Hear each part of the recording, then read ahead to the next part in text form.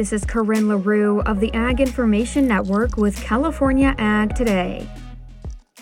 The subject of trade consistently holds significance for agriculture. According to Alexis Taylor, USDA Undersecretary for Trade and Foreign Agricultural Affairs, commodity trade serves not only to support farmers, but also in 2021, U.S. agricultural exports supported more than 1.2 million jobs and generated nearly $190 billion in additional economic activity. That economic activity is not only critical to supporting the livelihoods of our farmers and ranchers, but the communities that they are living in. USDA is committed to opening new markets and reducing and eliminating trade barriers for U.S. producers. She said at the NAFB annual meeting that it's important to educate people outside of agriculture on the benefits of ag trade. One priority area for the administration is to build trust with and within the global trading system. While everyone at this meeting may acutely understand the benefits of trade that trade brings to the agricultural sector, not everyone necessarily in the United States nor around the world does. And those benefits have not necessarily been felt equally amongst all parts of the agricultural sector. This is why in my first year in this position, I've been committed to creating new market opportunities worldwide for our producers, exporters, agribusinesses.